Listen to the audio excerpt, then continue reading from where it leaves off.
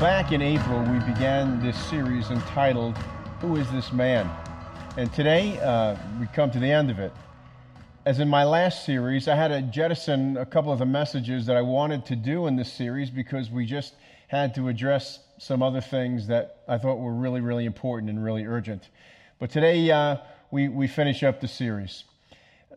But looking back, we found several things about this man. Who is this man? We found out that he was a sacred friend, not like a Facebook friend, different than that. He's a friend who always lets you in spite of everything there is to know about you, and never turns you out. We found out in this series that he's a relentless lover of his creations. When he looks at you, he sees all the stuff you wish you could hide, and he loves you still. Even Peter, remember the apostle, he denied he even knew Jesus in his greatest hour of need, and Jesus received him back fully. When you know that you are loved by God, it changes who you are. It's the key to everything. When we cannot or will not return that love, he continues to express it. We found out in this series that he's a provocative teacher. Provocative people stir things up, but Jesus wasn't provocative merely to be provocative and to make waves. He was provocative in his teaching because he wanted us to take real stock in where we are and where we're heading. Since he knew that when we order our loves and order our lives correctly, we'll live a life of glory and a life of significance. Isn't that what we want? So often our loves are misplaced, so the wrong thing powers our lives. And when we rightly order our loves, though, he offers us a better way to live and the only way to die. We've talked about in this series how we all want to be approved, don't we? We all do. We all want someone to say, good job. But to be approved by God, we need not only an external kind of righteousness which looks good to men and looks good on this earth, but an internal righteousness that only God, through Christ's atoning sacrifice of his life for us, can give. Starts with us seeing our own sinfulness and humbly asking for mercy. Because of Christ's atoning sacrifice, those who ask for mercy receive mercy. And we stand approved by God. And in a world where it seems everybody lies to you, don't you feel like that sometimes, that nobody's telling the truth? It's such a rare commodity. Jesus, though we saw, is a truthful revealer. He said, I am the way, the truth, and the life. No one comes to the Father except through me, in John chapter 14.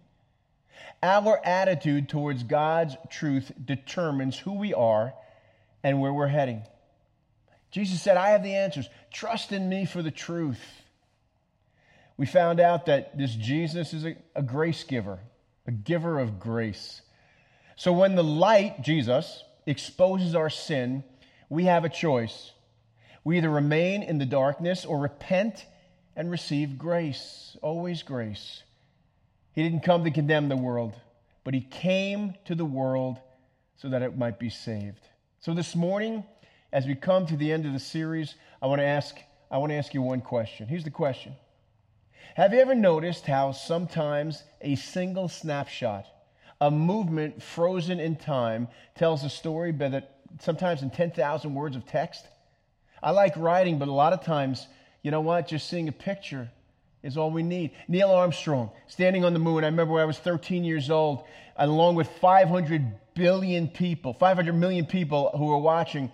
They all said the same thing. Anything's possible. Those firemen after 9/11, remembering the ashes of the Twin Towers? We saw that picture. And basically that picture said, you haven't beaten us. We're going to be back. And then recently, a man dying before our eyes, literally gasping for life, and it was taken away from him. Folks, pictures tell a story, and sometimes a snapshot, better than anything else, tells us what the story is. And then there's that picture in Mark chapter 10, the picture of Jesus with the children. Remember it? It was just read for us. And in Mark chapter 10, in the Bible's New Testament, there's a short four-verse narrative that perhaps more than any other lets us get a glimpse into the heart of Jesus. At that point, Jesus was very, very popular. and his ministry was kind of just on the upswing, and he was drawing enormous crowds. And one day, a number of people in the crowd brought to him their children so that this young, esteemed rabbi would be able to put his hands on them and bless the children, bless their children. Now, that may seem trivial, but for them, it was really, really important. I'll bet some of us could relate to that and could understand that. I remember when the Pope was in the United States back in Giant Stadium years ago, it doesn't even have to be then, whenever he gets out of his Pope mobile and there's a crowd, people don't hold up to a piece of paper to get an autograph. What do they hold up? They hold up their kids to him because they want him to bless them, because they think what they're doing is really good for their kids. That's what parents do. Anyway, as these parents were holding out their children for Jesus to bless them, his disciples, who were the final barrier between them and Jesus, started barking at the parents. And I don't know exactly what they said, but I could read a little bit between the lines. I mean, they probably saw them coming. He says, where are you going? What do you think? What are you doing? Jesus is very important, folks. His time's limited. He can't stop to bless your children. He has sermons to preach. He has people to see, people to heal. He's supposed to be in Jerusalem this Friday. Oh, wait a minute. Who's that? Look, they can see. Kids, step aside. I think I see members of the Sanhedrin coming this way. I know Jesus wants to talk to them. I don't know how it went. Maybe it went like that, but it was something similar. Look, they may have been simple fishermen, but they weren't stupid men. On your best day, you would never be able to convince them that anyone was going to build anything with children. I mean, children are basically helpless. Up until a certain age, they need everything done for them. Leave a child to fend for herself and see how long she lasts. Your 2-year-old still needs to be potty trained. Your 8-year-old can't get through a math assignment without mom's help. Your 13-year-old, in recent days, isn't emotionally strong enough to make it through the evening hours without generous amounts of stroking and encouragement from mom and dad. And your 14-year-old would starve to death if generous meals were not prepared for him on a regular basis. Well, maybe not starve to death, but you know what I mean. It'd be tough. Bottom line is, kids are pretty helpless creatures. They only slowly come to self-sufficiency.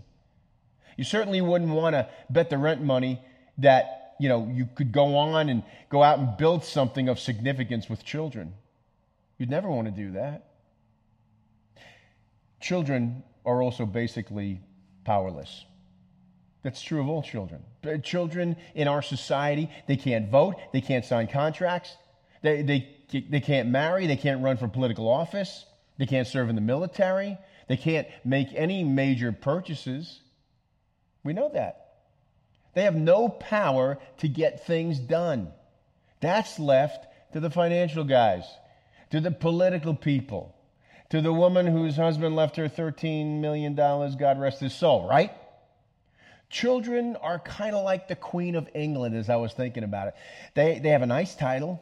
They're loved. They're respected. They're nice to be around. It's great to have your picture taken with them. But when push comes to shove, they really have no muscle to get anything done. England has a prime minister and a House of Commons for that. What's more, on the surface, children just seem to take. They take. They take that space you had dreams of making into an office, a sanctuary, like Superman's Fortress of Solitude, right? A place away from the world. And you had to make it into a playroom with video games and loud music and stuff like that. They take liberal portions of your paycheck with music lessons and ballet and sports equipment. They consume gobs of your most valuable commodity, your time. Now listen, don't get me wrong. I know you love your children. I love my children. I'm passionate about my grandchildren. But you don't build kingdoms with little children. You don't start building a doghouse with them today if you want to get it done before Labor Day. You just don't. Yet, listen, they were important to Jesus. Really important. More than that, there was something about them that made them perfect for kingdom building. There was something about them that if we don't have, we'll never be partners in building the kingdom of God. So here they come clamoring for Jesus, and the disciples look around, and they're kind of forming, a human chain. They're putting their arms together, a human barrier. And in Mark chapter 14, it says, when Jesus saw this, he was indignant. Anasteo, literally the Greek word means much grief. It's a grief brought about by a seeming lack of understanding on the part of someone. They don't get it. And somehow, because they don't get it, it hurts you. This past week, I was speaking to an African-American pastor, a dear friend of mine, not Doug Adams, and we were talking about what's going on in the country, and he started telling me about his own frustration with his own denomination. His denomination is mostly white, and the leadership is mostly white. Good people. I would say great people. He would say great people. Solid theologically. They've been a huge help to him personally. They've been a huge help to his church. And yet, he said to me, for the past 19 years, I've been trying to get them to understand some of the unique challenges that I, as a black man, have and our church members have. And trying to get the denomination to start addressing some of the issues biblically, but they grow tired quickly, and we never seem to get things done, he said to me. And then he said, I don't think they get it. And I picked up in the tone of his voice, not anger, a bit of exasperation, yes, but not true anger, but mostly sadness and a sort of grief. So Jesus sees this scene unfolding right before his eyes, and he says, wait a minute, stop. No. You guys don't know what you're doing. I know you don't mean to, but you're hurting me by this spectacle. What's wrong with you guys? Why don't you get it? You don't understand that the materials that these children are bringing are going to be used to build my kingdom. Now, the word indignant that he uses in that verse is only used a few times in the New Testament, I found out. Just a handful of times. But one of the places that it is used is a few verses below this text when James and John requested that Jesus, that they occupy his two top cabinet posts when his soon-to-be established Jesus administration began. Could you imagine? Hey, make me right, make me left, make us the two top lieutenants. Could you imagine these guys?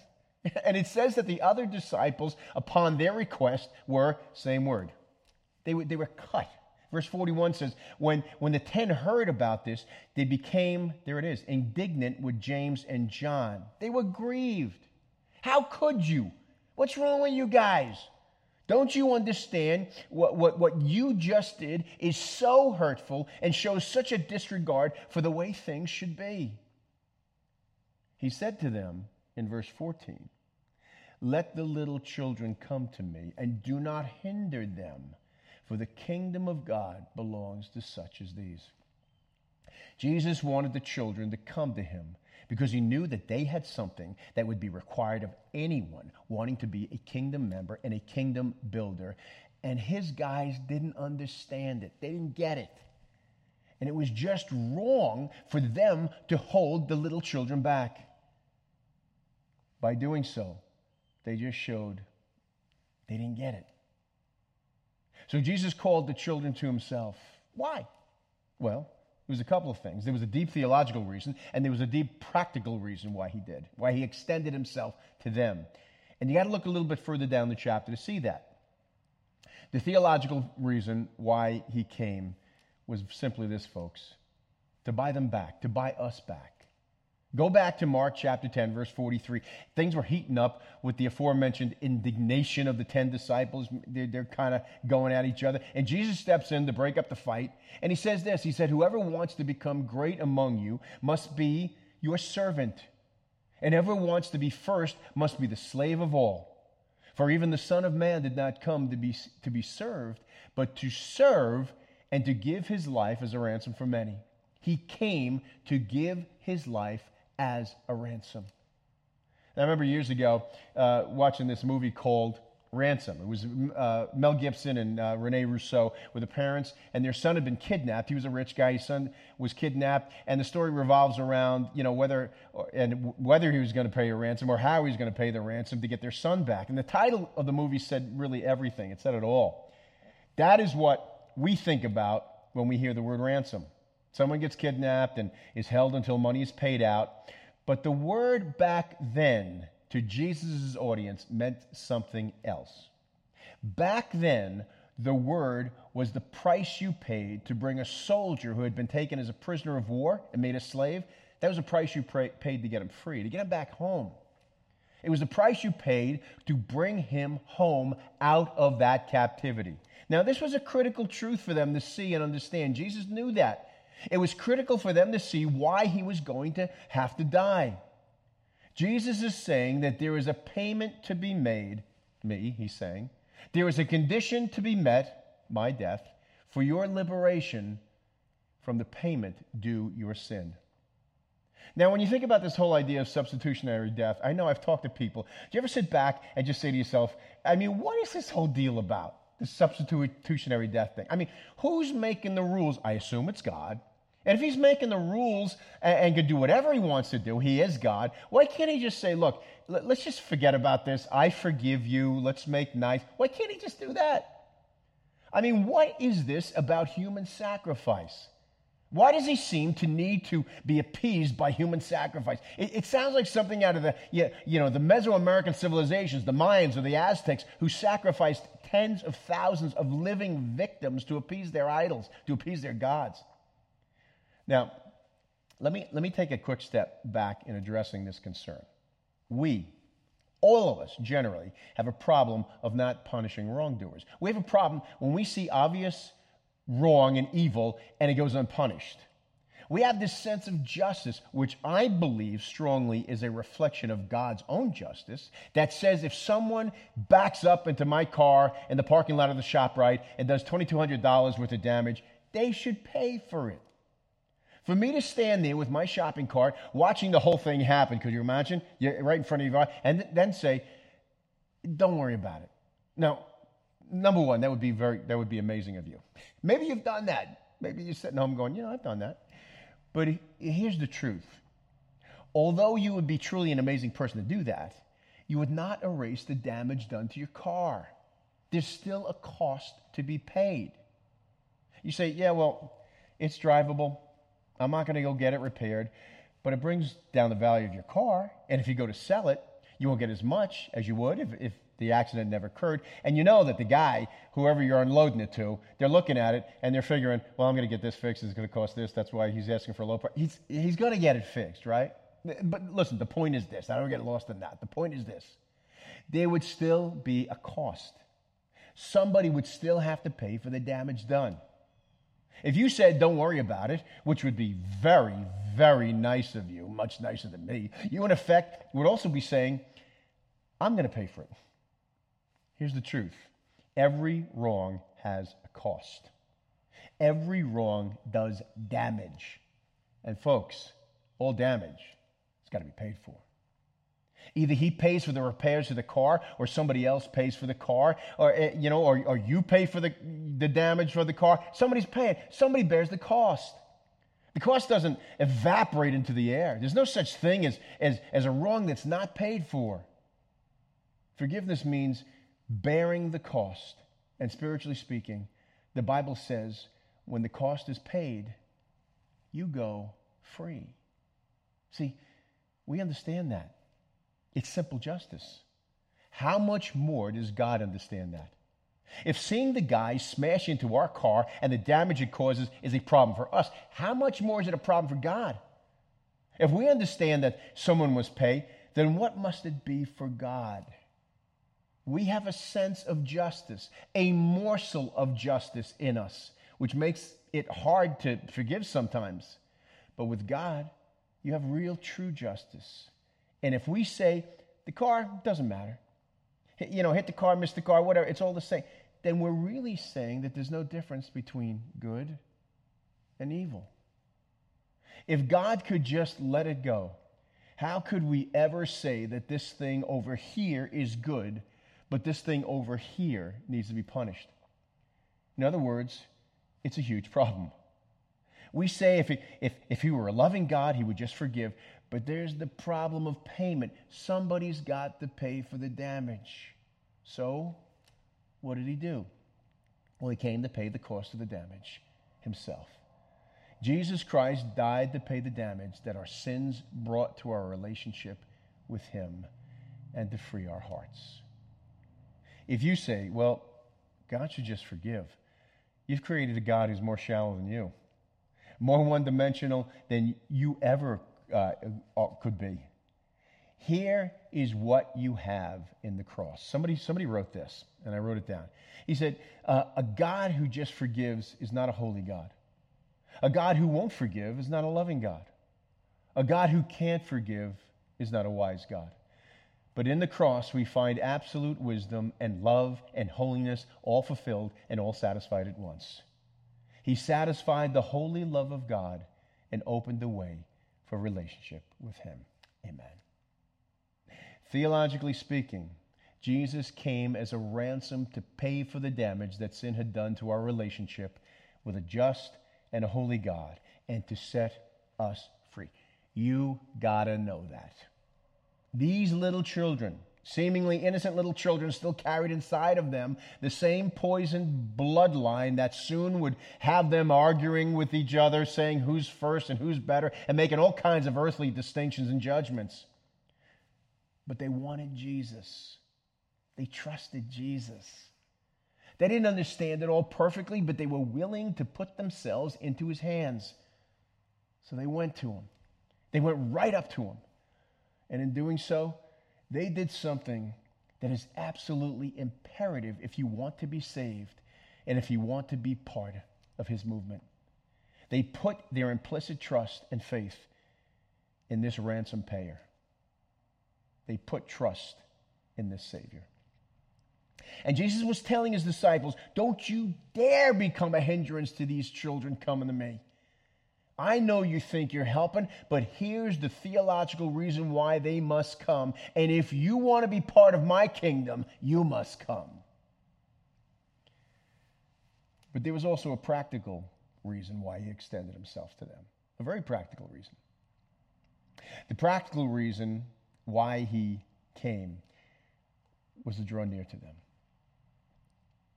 On January 13th, 1982, Air Florida Flight 90 smashed nose first into the rock-solid ice covering of the Potomac River, just outside of Washington, D.C. Some of you may remember this.